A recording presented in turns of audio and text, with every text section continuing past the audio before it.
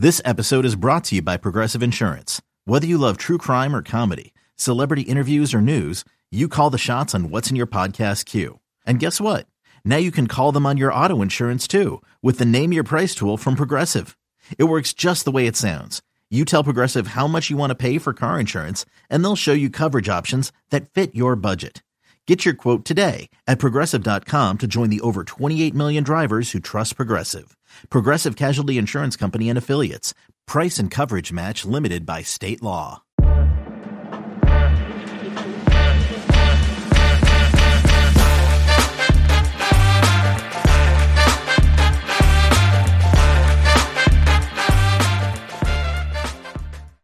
Welcome to the Dedeaux Download Podcast, a part of the Peristyle Podcast family of shows. I'm Shotgun Spratling alongside co-host Jack Smith, and we're here to bring you the latest on the USC baseball program, the greatest college baseball program in all the land, having won 12 national championships. I say it once again, that's twice as many as the next closest school. Jack, how are we doing today? I'm doing very well, Shotgun. Moving out at USC in a couple days, but still have some time to talk some USC baseball. Jack's fitting it into his schedule. First off, Jack, I think we have to apologize to the listeners for not having a show last week. Just want to point out we didn't skip just because USD didn't have a great weekend at Washington. We're not a front-running podcast like that. Unfortunately, life gets in the way every once in a while, and it got in the way of the podcast. We had some heavy rains here. I was actually dealing with some flooding in the basement, along with some family members being sick. You know, we're talking nieces and nephews, projectile vomiting. So if anyone's got some cleaning tips on for a microfiber couch, feel free to send those my way. And for Jack, it's just college life getting in the way for Jack. He's busy studying for some finals when he wasn't calling the USC game down at the Angel Stadium and following the Trojans in their midweek games this past week. But really, Jack, you study? Sometimes, sparingly, but it's more the packing right now. That's the big thing.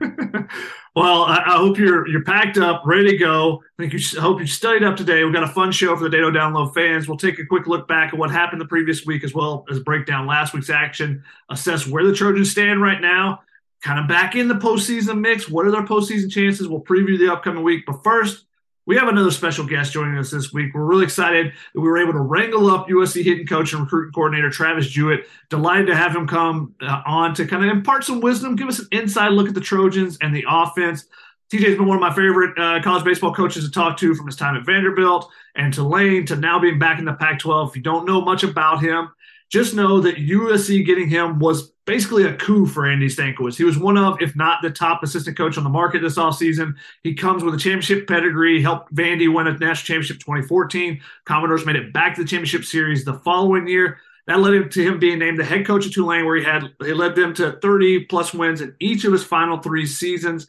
I just love that Tulane's mascot is the Green Wave. I know USC fans are not really big Green Wave fans after that football game, but, though it's been a couple years, Jewett also knows the Pac-12 really well. He was an assistant at Washington for 3 years, Washington State for 5 years, Arizona State for 3 years before taking the Vanderbilt job. And the most notable thing is probably that every time in those little windows he was there was when those programs were their best, which tells you, the impact that he's had. He's helped develop a number of major league talents, including guys like Jason Bay, Dansby Swanson, Brian Reynolds, Cole Calhoun, Austin Barnes, Mike Yastrzemski. He's also recruited a number of major league pitchers as well during his time. He did not necessarily working directly with them, but guys like, I don't know if you've heard of Walker Buehler with the Dodgers or Kyle Wright with the Braves, even Tim Lincecum back in the day. So, he's got a great pedigree as, a number of major leaguers, and we hope to see some of those major league talents coming through USC in the future years, as long as Andy can keep him around before he gets another head coaching job. But without further ado, let's welcome in USC assistant Travis Jewett. TJ, thanks for taking the time to join the Dedeaux Download podcast. Well, thank you guys. Fight on. I appreciate you having me. What a kind introduction. I'll have to slide you a few tickets underneath for that. But thank you. I've been very blessed. Those are all things of my past. What's most important is what's currently happening today. This day is the most important. I've got these beautiful 3 letters on my chest here in front of me. So honored to be here. Stank, the staff, this has been absolutely tremendous. And, I'm just blessed to be here and see what I can do to try to help these kids become the best versions of themselves. So like you said, we've kind of got ourselves maybe back on the track a little bit, which is cool. When you're talking about 8 games left in the season, I think that's every program's objective, is at the end of the season, at least be somewhat in the equation, your name on a board somewhere, being talked about, those types of things. So happy for the kids, really, guys, in terms of just sensing some success this year, and just the chance that maybe we could continue to get ourselves into the Pac-12 tournament to start, and then see where that could take us maybe earlier part of June. So thanks again for having me. Look forward to this, man. I always enjoy talking about the kids, and you want to talk about the bat and all that stuff like that, I get fired up. So thank you. Well, you guys are coming off a huge series win over number 17 Oregon. Breathe a little bit of life back into that postseason hopes after you had a rough weekend prior at Washington. And you guys have done this a couple times now. What's been the key for you guys to get back on track? Something that you've had to do after getting swept at Oregon State, swept at Washington, especially the Washington one, where you felt like you were in control of a couple of those games and let them slip away. How did were you guys able to get the kids to bounce back and come back and play against a really tough Oregon team that was rolling coming into this weekend? Well, shoot, if we just schedule all the games at home, right, we'd be fine, because we seem to do pretty good right here as I look out at one of the most beautiful fields in the country, I'm sure. But, yeah, a little bit of road, I think. Here's the deal, guys. Baseball, it's an up and down deal, right? It's hard to stay on the up all the time. Other teams are good too, and sometimes when you don't play well or the other team plays well, that can be the effect of losing. I thought we had some great opportunities in those 6 games that you're talking about. I'm not saying win all 6, but the old shoulda, woulda, coulda, those were all in there. And I think that's what we try to do. We try to stay in the present. We try to take what I refer to as the midline. And when we're going good, it's like get back to the midline. And when we're going kind of bad, or it's not going our way, which we've had some pockets of that way, just get back to the midline. We don't have to stay down here. We can just get ourselves going again. I told the hitters the other day, my wife, and you referenced Washington State back in the day, and it was a build there. And I remember things were a struggle, shotgun and jack. It was struggle. And my wife told me one time, it was kind of a quote from President Roosevelt. It was just like, don't hold your position so close to your ego that when your position fails, your ego goes with it, And so we've just got to do what learning is, and that's just take all the garbage, I like to say, and that's what people can pick up and throw away, right? And the recycling is what they reuse. And those are the good things that we can learn from. And we just, hey, it's a new day. It's a new opportunity. Don't stop believing. Keep competing. Keep improving. Keep investing. The best teams I've played on have had some bumps in the road, some obstacles. It hasn't always been undefeated and perfect. That's baseball. But can we play our best baseball at the right time of the year? And that's right now. And so hopefully this last weekend against a very good Oregon team, and having some success there, we'll continue to breed that going forward, because I think that's what we want to do, is be playing our best baseball. So the kids, guys, have done just a great job. They just keep showing up. They just keep showing up. They don't, you know what I mean? We don't have a 10-pound weight around our neck and we're just dragging. And I think Coach Stankiewicz has done a great job with this. This is a program for the players, man. This is built on positivity and investment, I like to say, and just like relationships and like, come on. And we're not into, being negative and just letting it all kind of build up. It's just like, okay, let's learn and let's keep moving. Let's just learn and keep moving. Let's learn and keep moving. And the kids have been just awesome. Like, you know what I mean? Like, I like them all. Like, they're just, whether they're hitting 200 or 400 or whatever like that, they're all just here. They're present. They want to do good. They want to do what they can to help. And I would say the kids are just kind of staying in the now and they're able to kind of get up off the ground. And we talk a lot about sometimes you got to keep your dukes up. When you get swept at Oregon State, your duke's going to kind of go down because you get a bunch of blows. You just got to keep them up.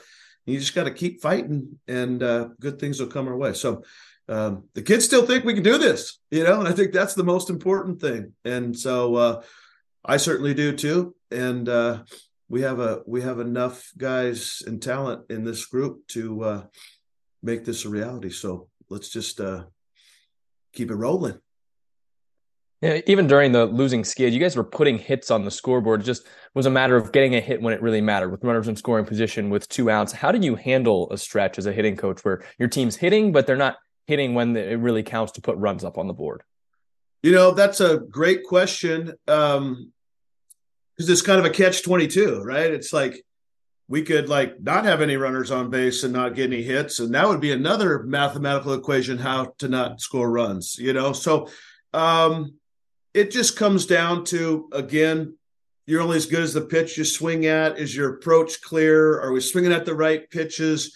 Do we know this guy's going to throw a breaking ball right here with a runner in scoring position on the first pitch and flip it over the plate like in college baseball and actually maybe sit on it and smash it? Or are we taking it? Or, you know what I mean? And it's just about putting a good at bat together. And, of a day or a reference, Jack, that you're talking about, say we leave a day, we leave 12 or on, it's like not all 12 of those are just close your eyes, swing and miss and look like crud. There could be a quality at bat in there. Ball just doesn't find the outfield grass or whatever you want to say. And it's like shucks and darn and all that's like that. But when I get those types of things with the kids, I'm like, this is a good problem. This is a good problem. We got guys on. This is called traffic, man. Those are bases. We got to touch them all before we can hit home.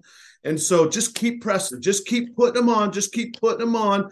And we'll get that at bat, right? We've proved that throughout the course of the year. I would much rather have that and then not get the big hit than I would just be walking back to the dugout all the time. So, again, positive, stay with it. Here we are. It's my third, fourth at bat, how they try to pitch me, deductive reasoning. Dave Winfield said it best. He's like, you got your deal, I got mine. Now we're just going to try to work it out, So making sure the guys are clear that way, have good plans. And at the end of the day, right, it's just is my plan clear? Is it vague, positive, and aggressive? Am I swinging at the right pitches?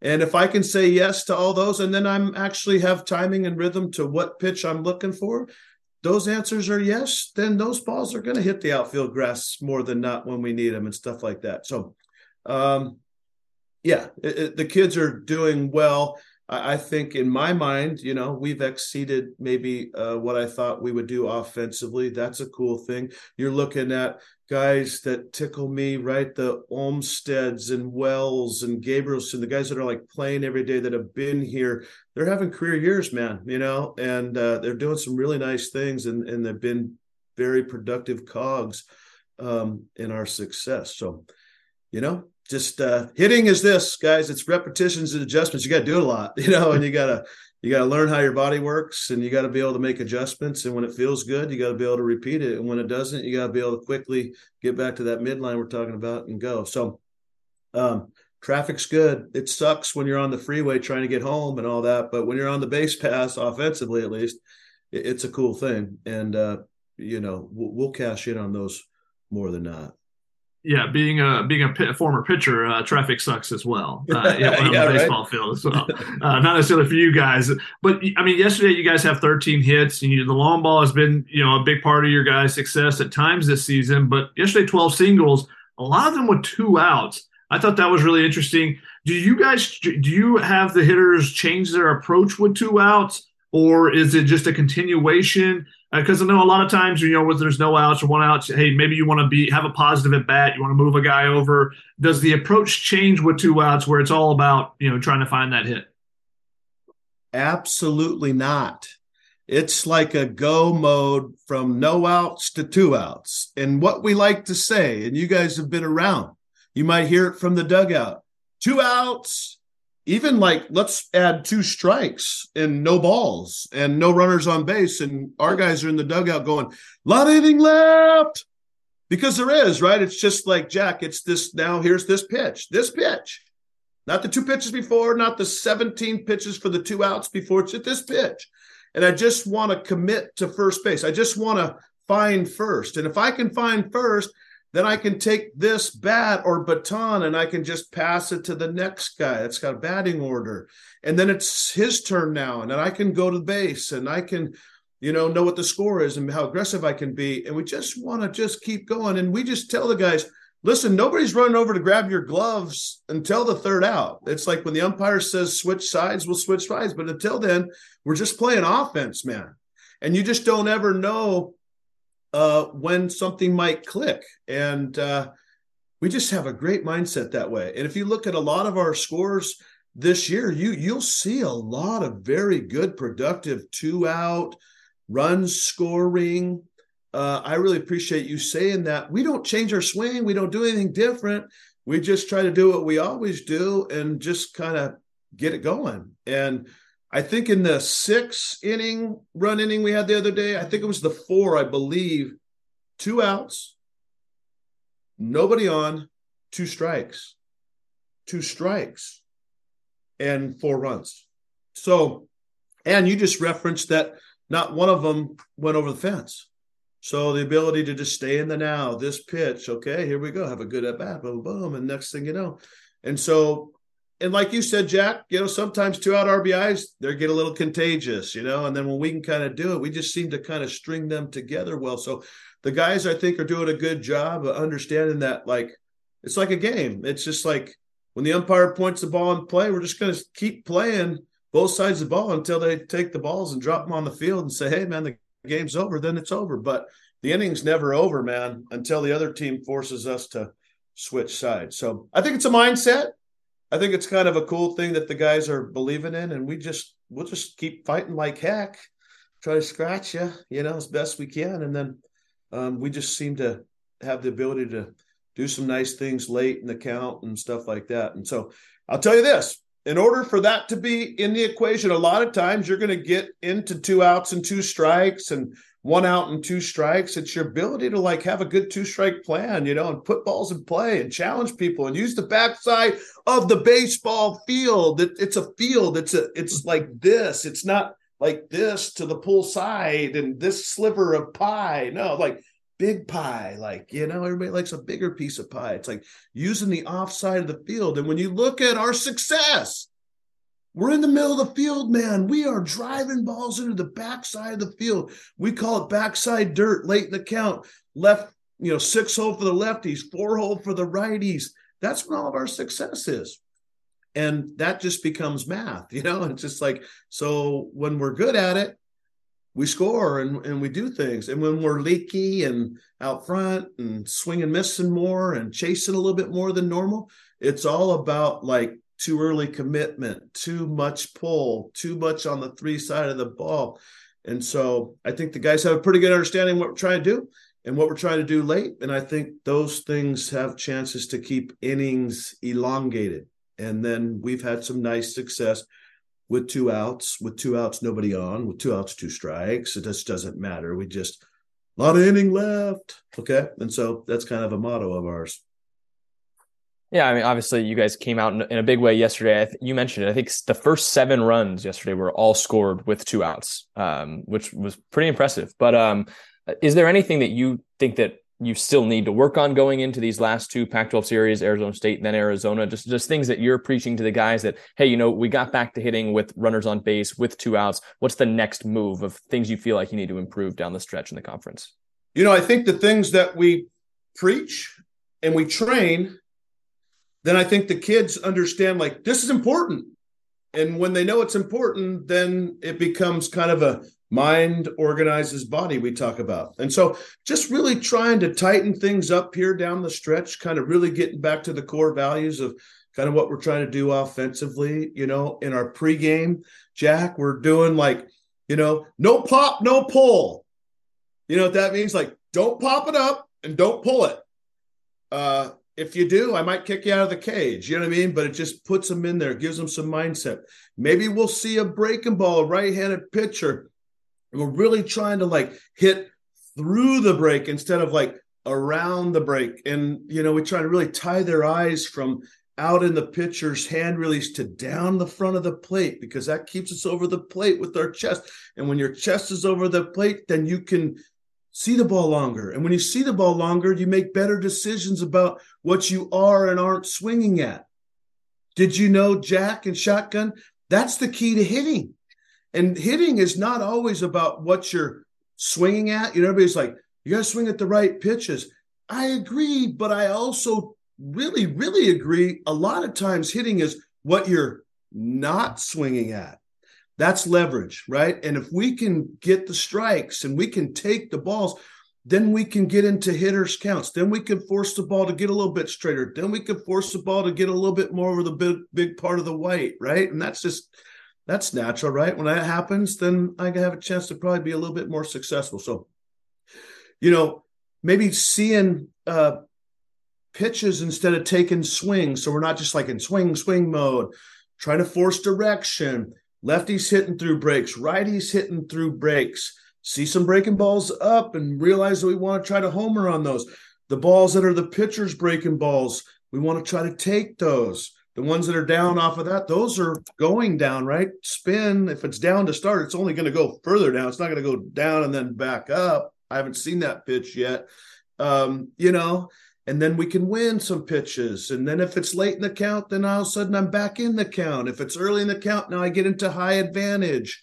Those are important. So you hear me talking about a lot of training mechanisms. We like to try to do two-strike fighting in our drills. We're very fortunate that coach has provided us some very high-end computer-like pitching machines that throw 3-4 different pitches at a time. We can randomize the program, right? Because hitting that's what it is. You don't always know what's coming. When us three were playing baseball back in the day, right? When the jugs machine was tilted like this, that's a right-handed slider. It's coming out there every time. Like you just, no matter what you told me was coming, I knew it was coming.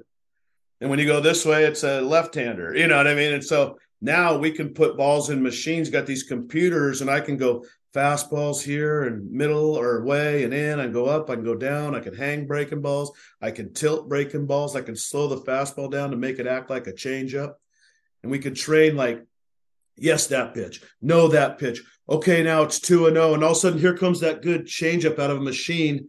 The changeup, our machine has a great changeup because like we can't see anything, we can't arm speed, we got body speed. It's just like it's a really good changeup. And it's a good tool because like now all of a sudden it's like 2-0 or 3-1, and we're like selling out vague, positive, and aggressive to a fastball. And all of a sudden, now what? We should be so full bat speed out in front of that thing that we almost swing and miss on purpose because of just the intent to get after the fastball. That's hitting.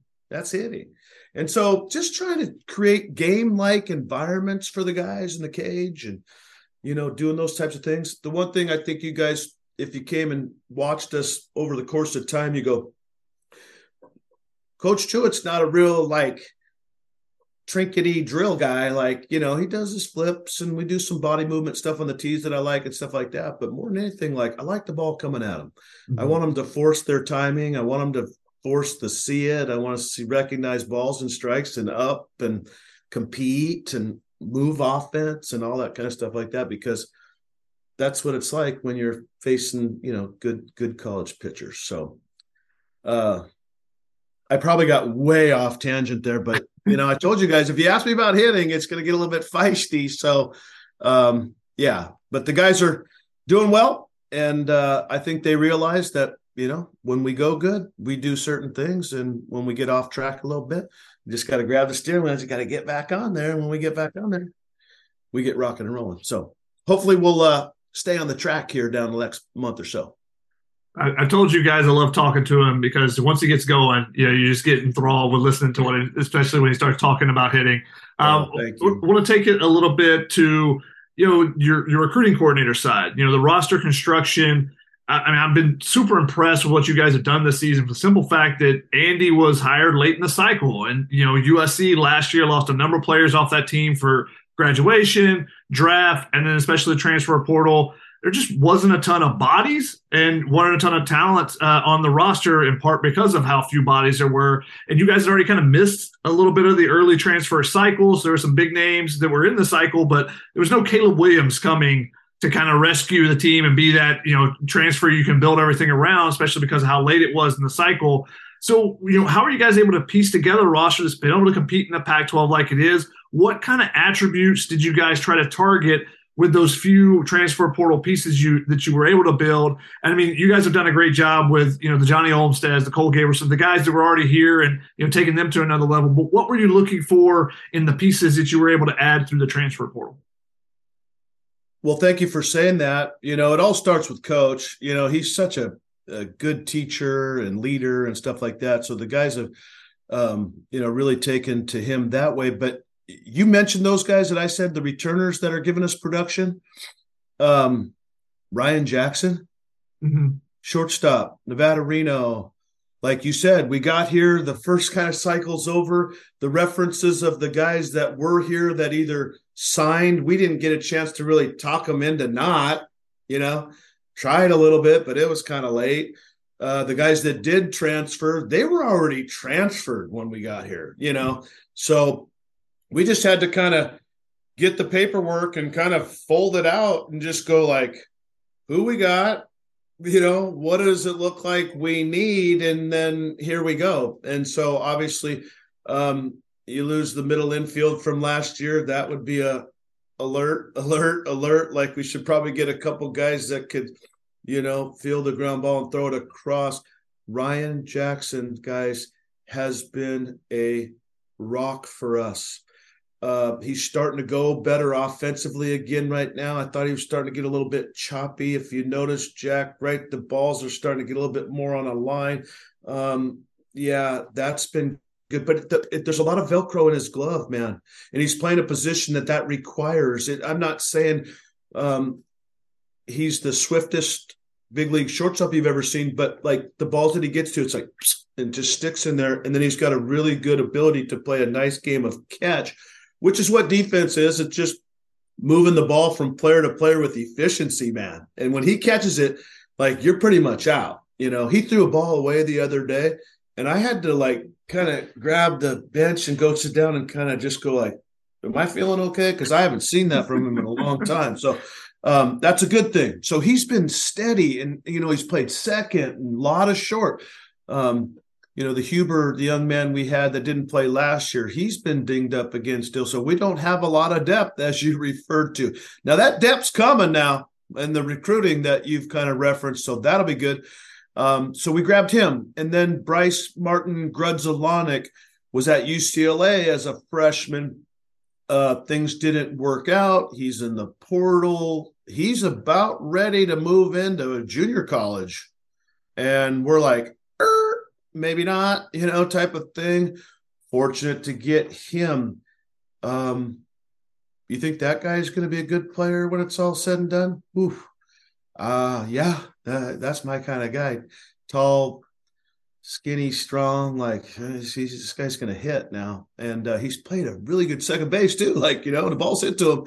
You've been out. And he made a tremendous play, by the way, to end the game last night. I almost thought he went at it like it was a 2-1 game and we're just going to get this little shorty and bang this thing. We're up 11-4. I'm thinking like maybe that's just a stay back and maybe we only get an out. But boy, man, for good first step into that nice little short hop and kind of a long feed there. So again, sorry for the long-winded, but I'm in love with these kids, man, because like where would we be without them? You talked about Olmstead and Gabrielson and Wells and, some of these older guys. But like, no Jackson, no Grudzelanek. O'Verne's made an impact as a true freshman. Galloway is coming through. Aoki kind of busted his foot up in the UCLA piggy pile. So he's been out. So Galloway's playing more. Connor Cliff's hitting over 300, giving us some things behind the plate when he's called upon. Soderston, right? Come on now. There's some good in there. He was a transfer portal. Caden Aoki, you guys like that? He was like the first guy I think I committed here. I know. So we've gotten some nice contribution from kind of holistically, the returners have gotten better, most of them. The freshmen, come on, Hedges, like, really? Like, he's at 290, man. Like, I didn't know, when he's playing out of position, so to speak. He's playing a heck of a first base for us right now as a freshman, because that's been cool. And Auvergne's been Auvergne. And like, so we've gotten kind of a nice little three-headed monster from returners that are back, and we're glad they are, because experience is priceless, man, right? You mentioned those Vandy teams, it's the ASU teams, like Yastrzemski, senior. You said Cole Calhoun, I believe, senior. You know what I mean? Older guys like that, it's invaluable. And so then you add a few nice little transfer portal pieces that have contributed. They're not just here, they've contributed to the success of our team. And that's huge. And then you add the young kids. And so it's a nice little combo. So, yeah. And so we just kind of identified a little bit about kind of what can we do with what we have. And then we're able to, I think, get a little lucky. And yet, at the same time, you just said it.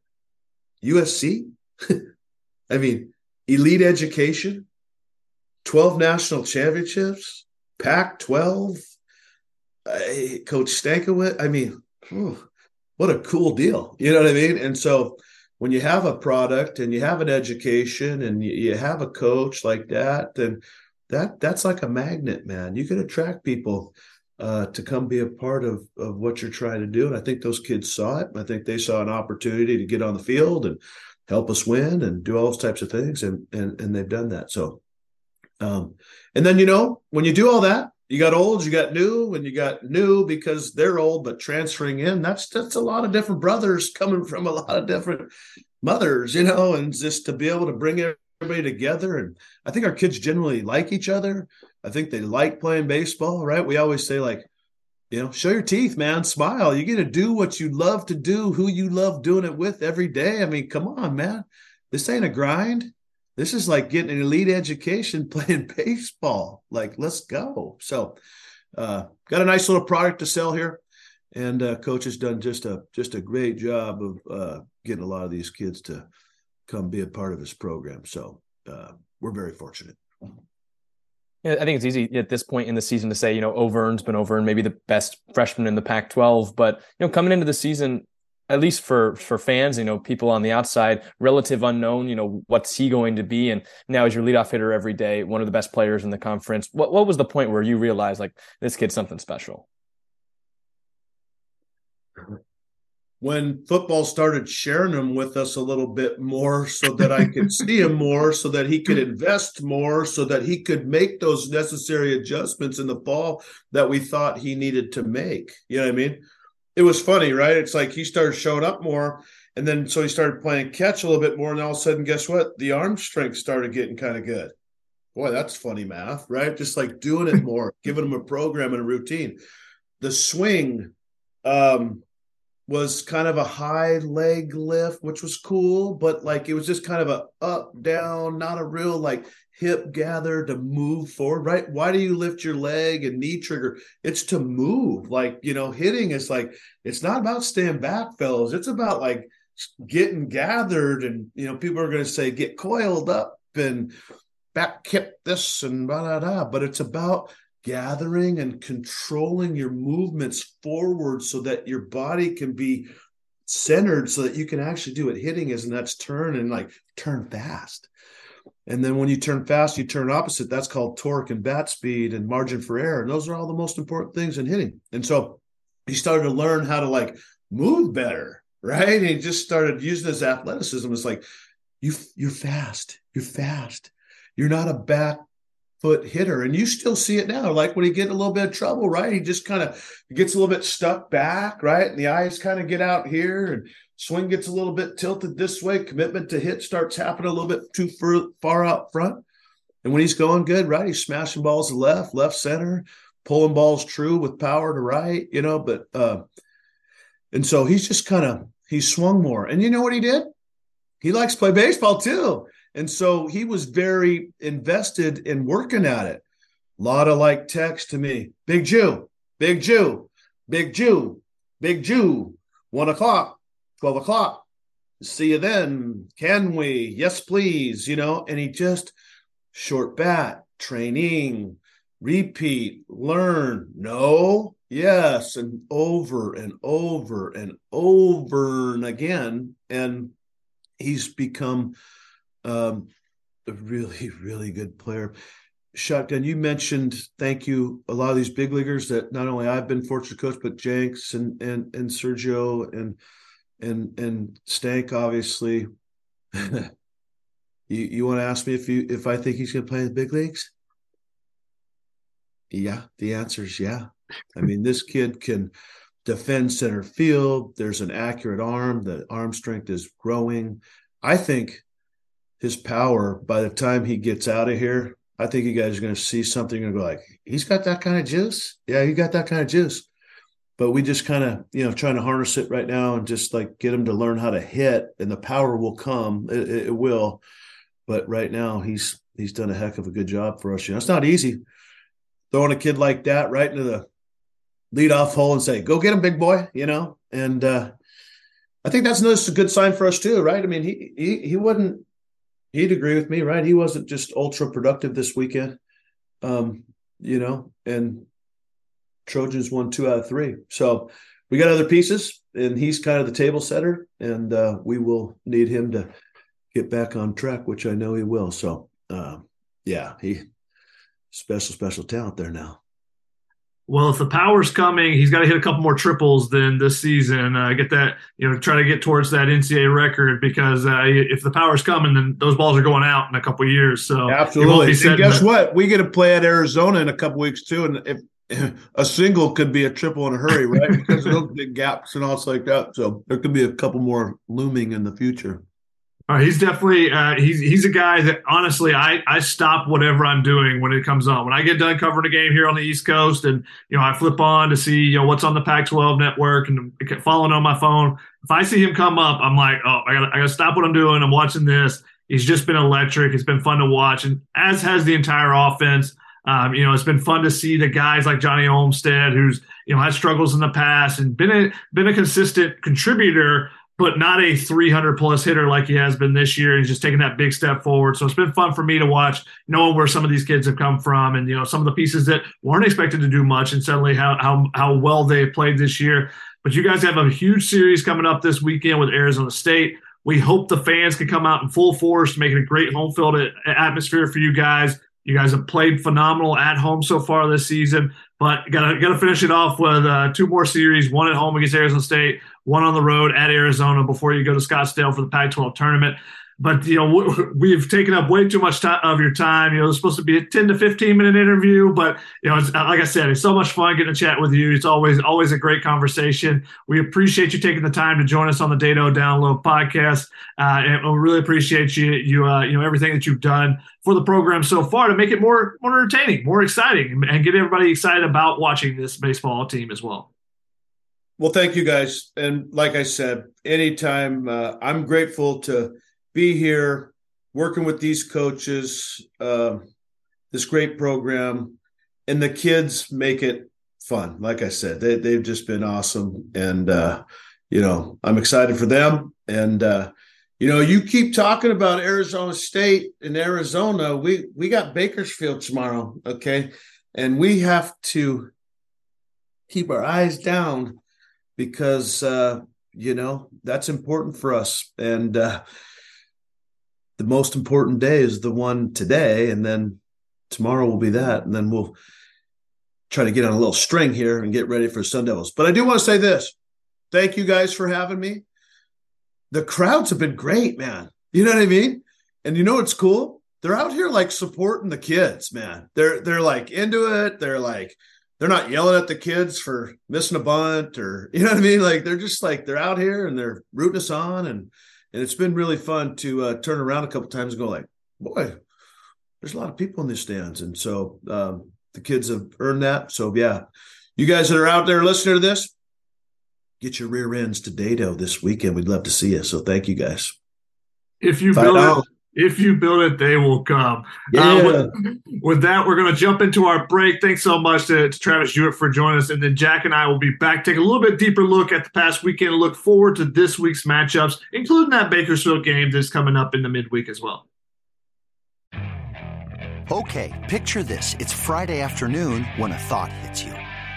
I can spend another weekend doing the same old whatever, or I can hop into my all-new Hyundai Santa Fe and hit the road.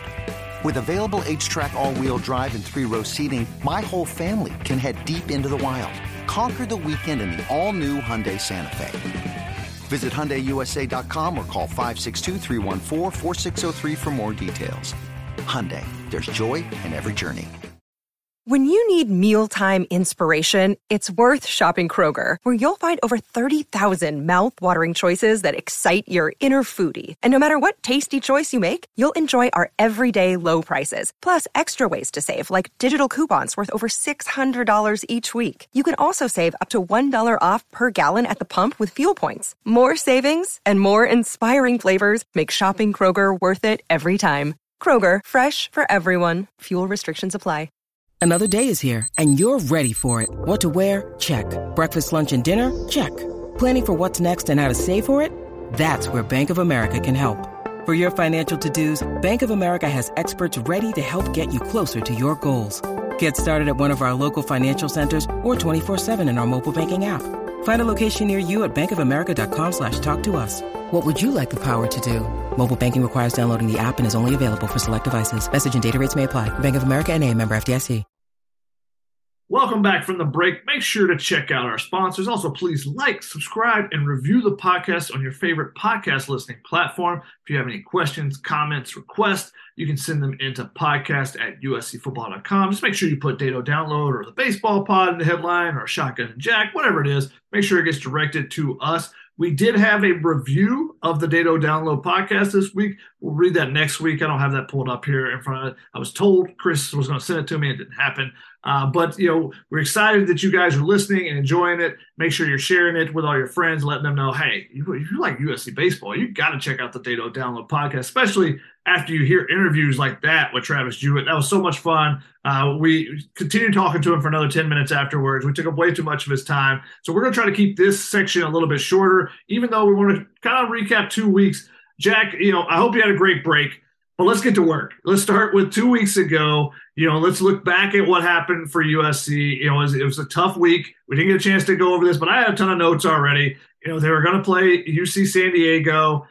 They win that game. They jump out to an early 3-0 lead and just kind of rode that throughout the rest of the game. The bullpen, Eric Hammond pitching for the first time in the midweek, pitched pretty well, pitching to the fifth inning. Not the best effort, but his stats probably looked a little bit better than he pitched because Fisher Johnson came in and got him out of a bases-loaded jam. That was really huge for him, and they ended up getting that win. Then they go to the weekend, riding the momentum of that UCLA weekend series win, riding the momentum of that midweek win. They go to Washington and had a chance and, to do more damage. They gave away multiple games in this series. Just the bullpen couldn't hold things. And, maybe that's a little bit of what we talked about with Seth Etheridge is just, the bullpen tiring down the stretch and needing to find those extra pieces that can give you some extra innings. But, they had an opportunity. What kind of stood out in your mind over that Washington series? What were the big takeaways for you besides just USC had a chance and they kind of blew it? Well, I mean, it was that you were really spot on about the bullpen. The Trojans were relying on these big arms in high leverage situations that had been so good for them, like Garrett Clark, like Kyle Wish, like Josh Blum. And Wish goes 1 2/3 on Friday, throws 28 pitches, and then has to pitch again on Saturday and ends up, that's a game that USC loses because, Wish didn't get it done that day where, you don't put, I don't think, a ton of blame on him. It's just, USC is asking these relievers to do a lot. And coming into that week where they had 4 games, even this week where they had to play 5 games, it's just a lot adding up down the stretch on these arms. And that's what stood out for me is they just couldn't hold those leads. And you would assume it's because the bullpen is tired. Yeah, they had a huge bases clearing triple by Ethan Hedges, of all people, not Austin O'Verne this time, but Ethan Hedges. But then they gave him a couple home runs. They let the tying run score in the bottom of the ninth after not getting a runner to second with no outs in the top of the ninth and not being able to get that insurance run. That ended up being huge. And again, we talked about the bullpen kind of being worn down, but Tyler Stromsburg struggled early for the third week in a row, and he didn't give him any length like he had the previous ones. And then this past weekend, he gets scratched with a back issue. So that's something definitely got to keep an eye on going forward for USC. He's been a workhorse for him throughout the early parts of the season, giving them consistently 6-7 innings. And last couple weekends, that hasn't been the case. So those arms have been used a little bit even more. I thought something that stood out to me is that Caden Aoki just wasn't as sharp in that Washington. 6 walks when he's been a guy that barely, walks 1 or 2 guys at max per outing. But they also got hurt with their defense. They had an opportunity to get out of the inning and weren't able to get a tailor-made double play ball, and Martin Grizzlonic boots it. Instead of the inning being over, Aoki's still on the mound. He gets a strikeout, but then there's a walk, a 2-run single. He gets pulled for Eric Hammond. So if you get that double play, suddenly he's back out for another inning, and maybe he gets a couple outs before you bring in Eric Hammond. But that's potentially a full inning less for the bullpen to work. And those were the type of things that kind of added up as that series went on. Is okay, your offense was really good at the beginning, but couldn't get that extra run home at the end, and then the bullpen wasn't good. Your starting pitcher doesn't. So all the small things seem to add up against him, and that's how you end up getting swept in a series. Because then on Sunday, Jared Ingman was just really good at the beginning. They had their chances against the bullpen, left runners on second and third in the 8th inning.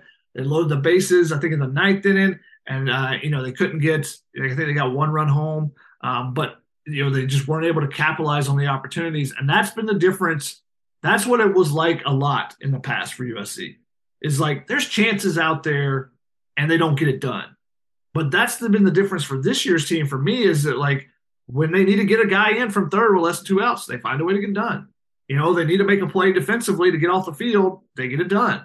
They need to make, they're not walking that extra batter on the mound that sets you up to give up an extra run that ties the game, instead of it being you having a 1-run lead on a 2-run homer, instead of a tie game on a 3-run homer. Those type of things that kind of add up, USC has been really good at. But in that series against Washington, it seemed like all those small things kind of added up against them, and that's how they ended up getting swept. Yeah, it feels weird to go back to this week. We were just talking with Travis Jewett, is like the team refigured it out this weekend against Oregon, but that was the big issue, and that was the issue in the Tuesday game as well at Angel Stadium. The Trojans left 12 runners on base in that game, and they were down 7-0 early. But you think about it, you bring at least a couple of those runners in, and the Trojans might still win that game. And during that stretch where USC lost 4 straight for the first time all year, and then they lost another for the first time all year to lose 5 straight going into the Oregon series. That was just the problem, is they were hitting, but they just weren't hitting when they really needed to, with 2 outs, with runners in scoring position. We've mentioned that they turned that around against Oregon, but that was the big issue. So it was a combination of the bullpen being tired, and then also the offense just not capitalizing and doing the little things right in the big scenarios. That I think that's the big reason why they ended up going on the 5-game skid.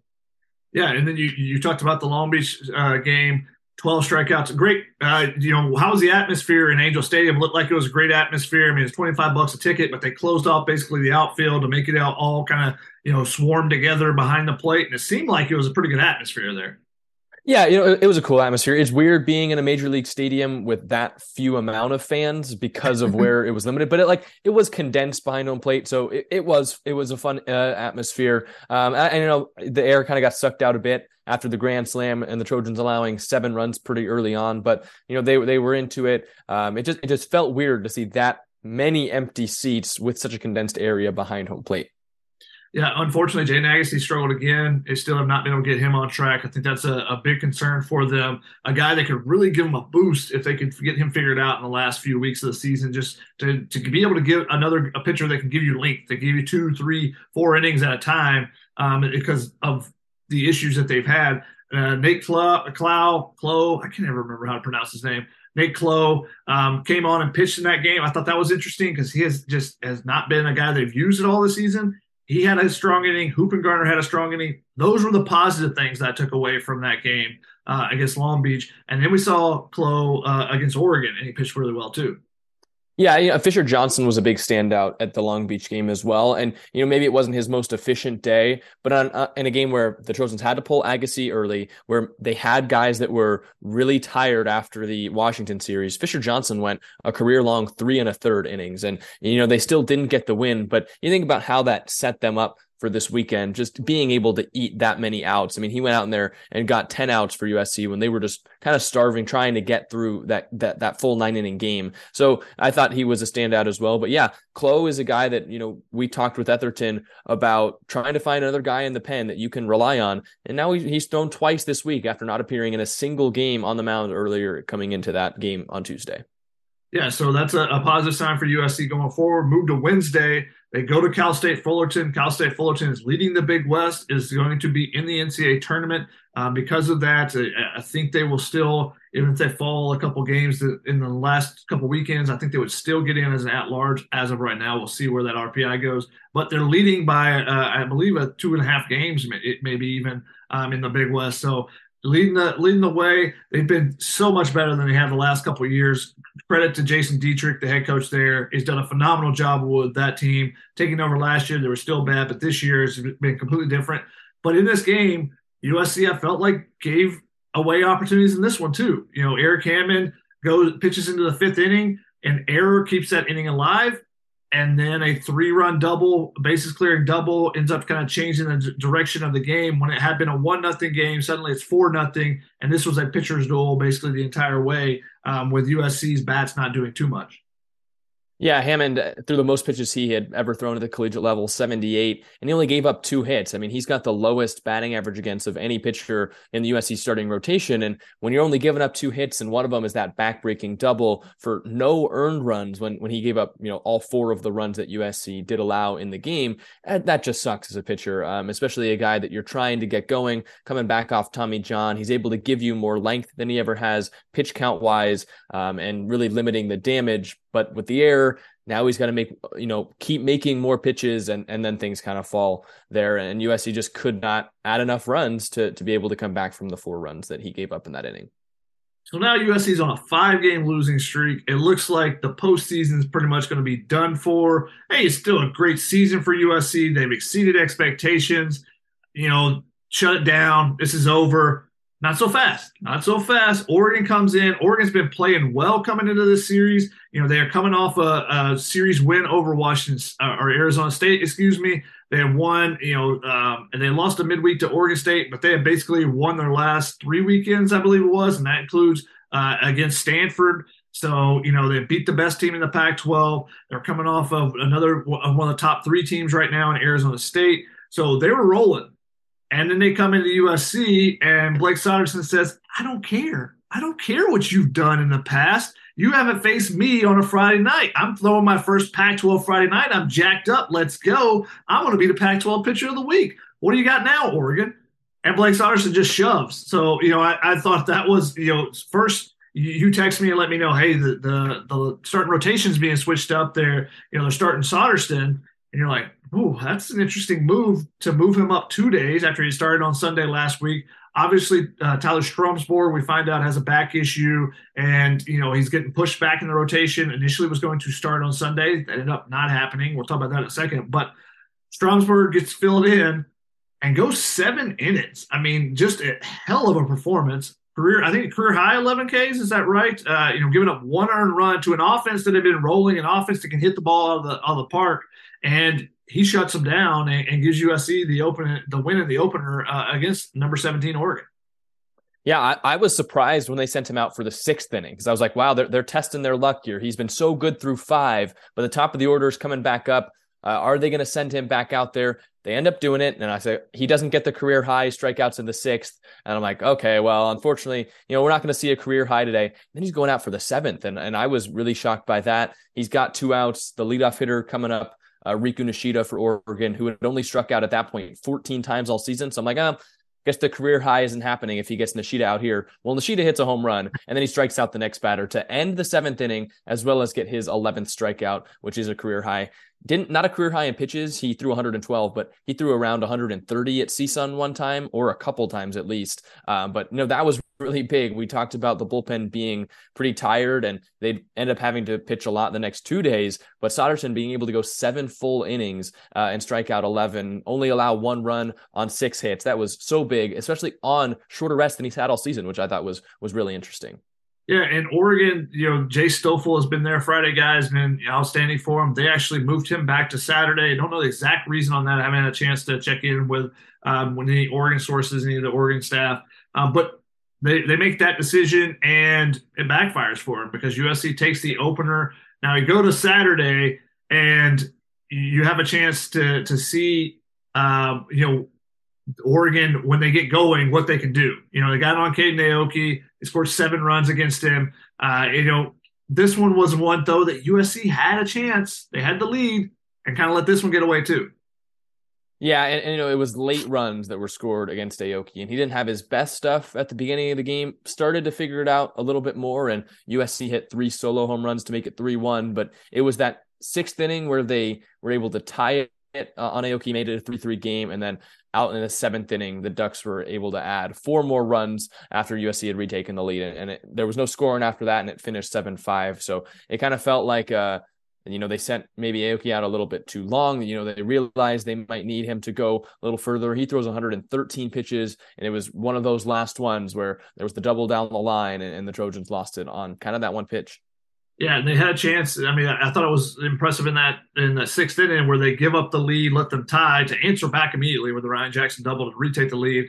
Couldn't do that again in the 7th, so they lose that, forcing a rubber match. USC improves to 4-0 on the season in rubber matches by beating Oregon. Now, I mentioned Jay Stoffel. He did not end up pitching, so Oregon had a similar situation where their ace didn't go either. They basically are Johnny Holstaffen in on Sunday, so same as USC. Eric Hammond starts, but he's not going long after starting on Wednesday. He gives them 2 really good innings, and then they jump out to a huge lead early against the Oregon starter. And we talked about with Travis Jewett, is just 2-out hits. A ton of 2-out hits out there, and I think the Austin O'Verne hit by pitch gets them their first run, and just it kept steamrolling from there in that 2nd inning. They score 6 runs. Kind of take the pressure off, but they kept adding. And that was important, I thought, was to keep adding because Oregon does have explosive offense. They got guys that can hit the ball out of the park. Even if Saban Sabalos is banged up right now, you saw him basically half jogging down to first base in a double play, and people are like, how is he not hustling? He's got a hamstring injury. He's just in the lineup for his bat right now. He can't really run. But USC was able to take advantage and get a big win and a big series win to help boost them back up a little bit in the Pac-12 standings. Yeah, it was a really big deal to see USC, the pitching being able to step up. Hammond was thrown on 3 days rest after throwing 78 pitches most of his collegiate career as a guy coming off Tommy John. If he had given USC 1 inning, it would have been a big deal. He ended up giving them 2 and started off Oregon through those first 2 innings without allowing a run. And the big difference for me in this series was the free 90s. On Friday, a game that USC won, Oregon pitching walked 7 guys and hit 3. And then on top of the 2-out hits that USC got yesterday, Oregon pitching walked 5 guys and hit 3 guys. So you're talking about the 2 games that USC won, 18 free passes allowed by Oregon, as well as they had a couple errors in the mix. I think it was 3 yesterday. If USC is able to get the clutch hits and you're allowing them to get on base for free, I think that was a big deal for USC. All right, so where does USC stand right now? That's the big question. USC is now number 66 in the RPI. That's not good enough. That's not going to do enough to get you into the NCAA tournament. That's down 3 spots from last week, even with the Oregon win. They actually only dropped 1 spot the previous week after getting swept by Washington. But that's how the RPI works. Don't ask me. I'm not a mathematician with all that. It doesn't make much sense. It doesn't help the West Coast of the RPI. It's a basketball formula that they try to translate to baseball. It doesn't exactly work. But USC now 27-20-1 overall, 13-11 in Pac-12. They have a chance with I think it's 2 more games. I got to check to make sure with the numbers and the potential of how many games they can play in the Pac-12 tournament. If they get 2 more wins, I believe it is, they will have a winning record, regardless of how the rest of the season goes. It will be the 3rd winning season for USC since 2005. So in almost 20 years, it'll be just the 3rd winning season. Now, USC's had multiple 500 seasons in there in the mix where they've led it at 28-28. But if USC can get to 29 wins, I think that they'll be able to finish with a winning record, which is a heck of an accomplishment in the first year of Andy Stankiewicz. And now whatever else you can add is money in the bank, basically, is great. but they're sixth place in the Pac-12 right now. They're 5 games back of first place. Doesn't really matter how many games back there are. They're not going to catch Stanford. But the positioning, it is important because everyone's kind of still in the mix to make the Pac-12 tournament. But at 13-11, it's going to take a heck of a collapse for USC not to make the Pac-12 tournament. If they get 1 or 2 more wins, I think that will lock them in for sure. And if they win their last 2 series, now it's going to be tough. Arizona State's coming off getting swept by Stanford. They're going to want to get back on track. They're a solid team. And then you go to Arizona, and it's a spacious ballpark. It is tough to pitch in. You're going to see triples. Whether it be by Ethan Hedges, whether it be by Connor Cliff, it's going to happen. You're going to see whether it's Austin O'Verne hitting 5 of them in a weekend. I'm not putting it out of the question because it's just a spacious ballpark, and you have to play to the ballpark. If you hit the ball in a liner in the gap, you can get a triple. So it's a tough place to play just because it doesn't play like anywhere else in the Pac-12. But say all that to say, if USC can win their last 2 series, they will get to at least 17 wins in the Pac-12. If they go 2-1 both weekends, they will finish 17-13. In the last half decade, and as far back as I stretched so far, no team has not made the NCAA tournament when getting 17 wins in the Pac-12. Now the RPI, and I think if they win those series, the RPI will go up. It's going to be a question mark for sure. They need to take care of business against Bakersfield. They need to take care of business in those midweek games to make sure. And then when they go to the Pac-12 tournament, hey, getting an extra win or 2 would be great. But if you get to 17 wins, no one has been left out of the NCAA tournament with 17 Pac-12 wins. So what does that tell you about these next 2 weeks? That's how crucial they definitely are. USC cannot reach the top 45 in the RPI, according to Boyd's World's Needs Report. Even if they win out, they can't reach the top 45. So they're going to be in that gray area. If you're in the top 45, that basically says, hey, you're going to get in as at large from a major conference. But if you're not, then it's kind of a toss-up. I think USC would get the benefit of the doubt, but winning on the road, particularly at Arizona, would definitely help because they struggle so much on the road this season. So that takes us this week. They got to play Bakersfield on Tuesday. They're coming off back-to-back wins over Long Beach State, but they've struggled throughout the season. I think they're 16-26, I believe it was. So that's a team you have to beat. You just got to take care of business. It's going to be an RPI drag if you lose to them. It's going to be an RPI drag just playing them a little bit. You may drop a spot even if you win, but you got to take care of business. And then you welcome Arizona State. This is an old school rivalry, actually. I don't know if you know this, Jack, but Arizona State and USC generally just didn't get along in baseball. There were some benches clearing issues that had happened a couple of times. The head coaches didn't necessarily like each other. It was pretty contentious for a good stretch of time, from all the way back in the Barry Bonds days, all the way up to USC beating Arizona State in the 1998 National Championship, the 21-14 game. So it's going to be a huge series. Last chance for fans to come out and support them in the Pac-12. So at home at Dedeaux Field. So hopefully all you guys are out there and are coming out. But what do you think kind of is the key for them going forward in this Arizona State series? Well, I think the big question I have is what's the starting rotation going to look like for this week? Everyone is pretty taxed. It seems like the only guy that really didn't throw this weekend was Jaden Agassi, but he struggled recently. So do you feel comfortable putting him out on the mound on Tuesday? And then what's it going to look like this weekend? Is Stromsborg healthy? Even if he is he going on Friday? Or did Soderstrom, who literally just won Pac-12 Pitcher of the Week, making his first Friday start of the year, do you throw him out there again on Friday? Do you see where you try and put Aoki? I'm just curious to see, where USC ends up on this. You think that maybe Soderstrom has earned himself that Friday start, but if Stromsborg's healthy, you don't want to let him rest too long. So it'll be really interesting to see. And I'm just curious as to how USC is going to work this one out. And it's going to be, trying to putting together a puzzle. They're going to just have to figure it out for these last 7 games. And I think you're exactly right. If Stromberg's healthy, I put him back on Friday, and let me tell you why. Because then you get that extra day of rest to Soderstrom, who's coming off of a short week, to potentially Eric Hammond, who's coming off a short week, depending on what they do in this midweek with who they start. So if he's healthy, I think I would throw him out there. Now, it'd be great if you can get him back to where he was, a month ago versus what you've seen the last couple of times out. And that would be huge for them. Now, Arizona State, they've got 2 front-end guys in Ross Dunn and Christian Curtis. who are high-profile guys, high-profile transfers that came in. Ross Dunn from Florida State, Christian Curtis, I'm blanking on where he came from off the top of my head, but they've struggled recently. Ross Dunn's a big lefty. He's got 75 strikeouts and 55 innings, but his ERA is up to 4.75. Christian Curtis's is up to 7.69. Both those guys walk way too many guys, so USC needs to be patient at the plate, make them throw strikes, and ride up those pitch counts so they can get to the bullpen. There's a couple good arms in the bullpen, most notably Owen Stevenson, San Francisco transfer, who has been kind of their swing guy. He started a little bit for him. He's closed. He's got their most saves. He's probably the most important pitcher this weekend for Arizona State. But it's somebody else that came from the University of San Francisco. I don't know if you know the name Luke Keeschel. He might be the front runner for the Pac-12 Player of the Year. He has been phenomenal. I know there's a couple guys from Stanford that are in that mix as well. But he's come in and been, has changed the lineup completely.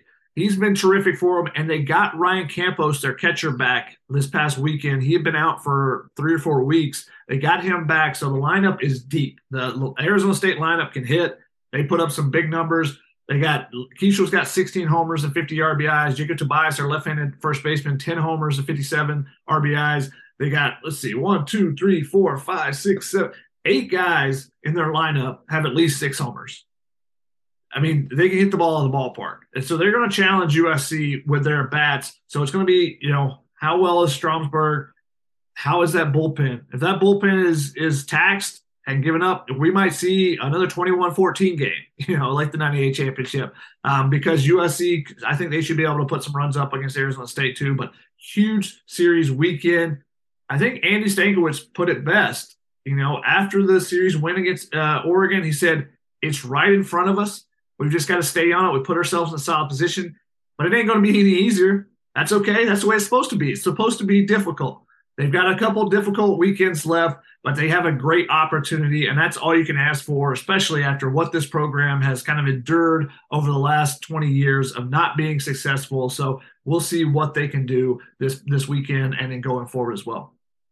Yeah, Arizona State, a team that's lost 6 of their last 7, but one of the big differences between the Trojans and the Sun Devils, Arizona State doesn't have to play a midweek game this week. So they have a full week to rest and try and regather themselves after the sweep at the hands of the Cardinal. That's a big deal. This late in the season, you get a full week of rest before having to play USC. That's a big deal. We'll see if it has any impact for sure. Maybe there's a little rust. There's always that dilemma. You want to keep playing. Do you want to get a little rest? But that's going to wrap it up for this edition of the Dedeaux Download Podcast, part of the Peristyle Podcast family. I'm your host, Shotgun Spratling, along with my co-host, Jack Smith. Thanks for taking the time, Jack. We're saying thank you to you guys for listening, and also thank you very much to our guest, Travis Jewett. Such a fun conversation. We really appreciate him taking the time. We appreciate you guys for listening, and we hope that you guys enjoy it and that you also will like, share, subscribe, leave us that review, all those things. And we hope that you can join us for the next episode of the Dedeaux Download Podcast.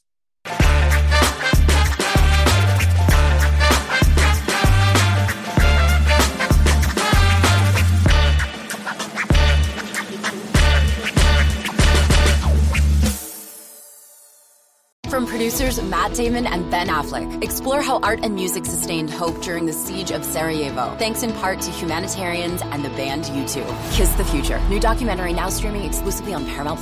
Go to Paramount+ to try it free. Terms apply.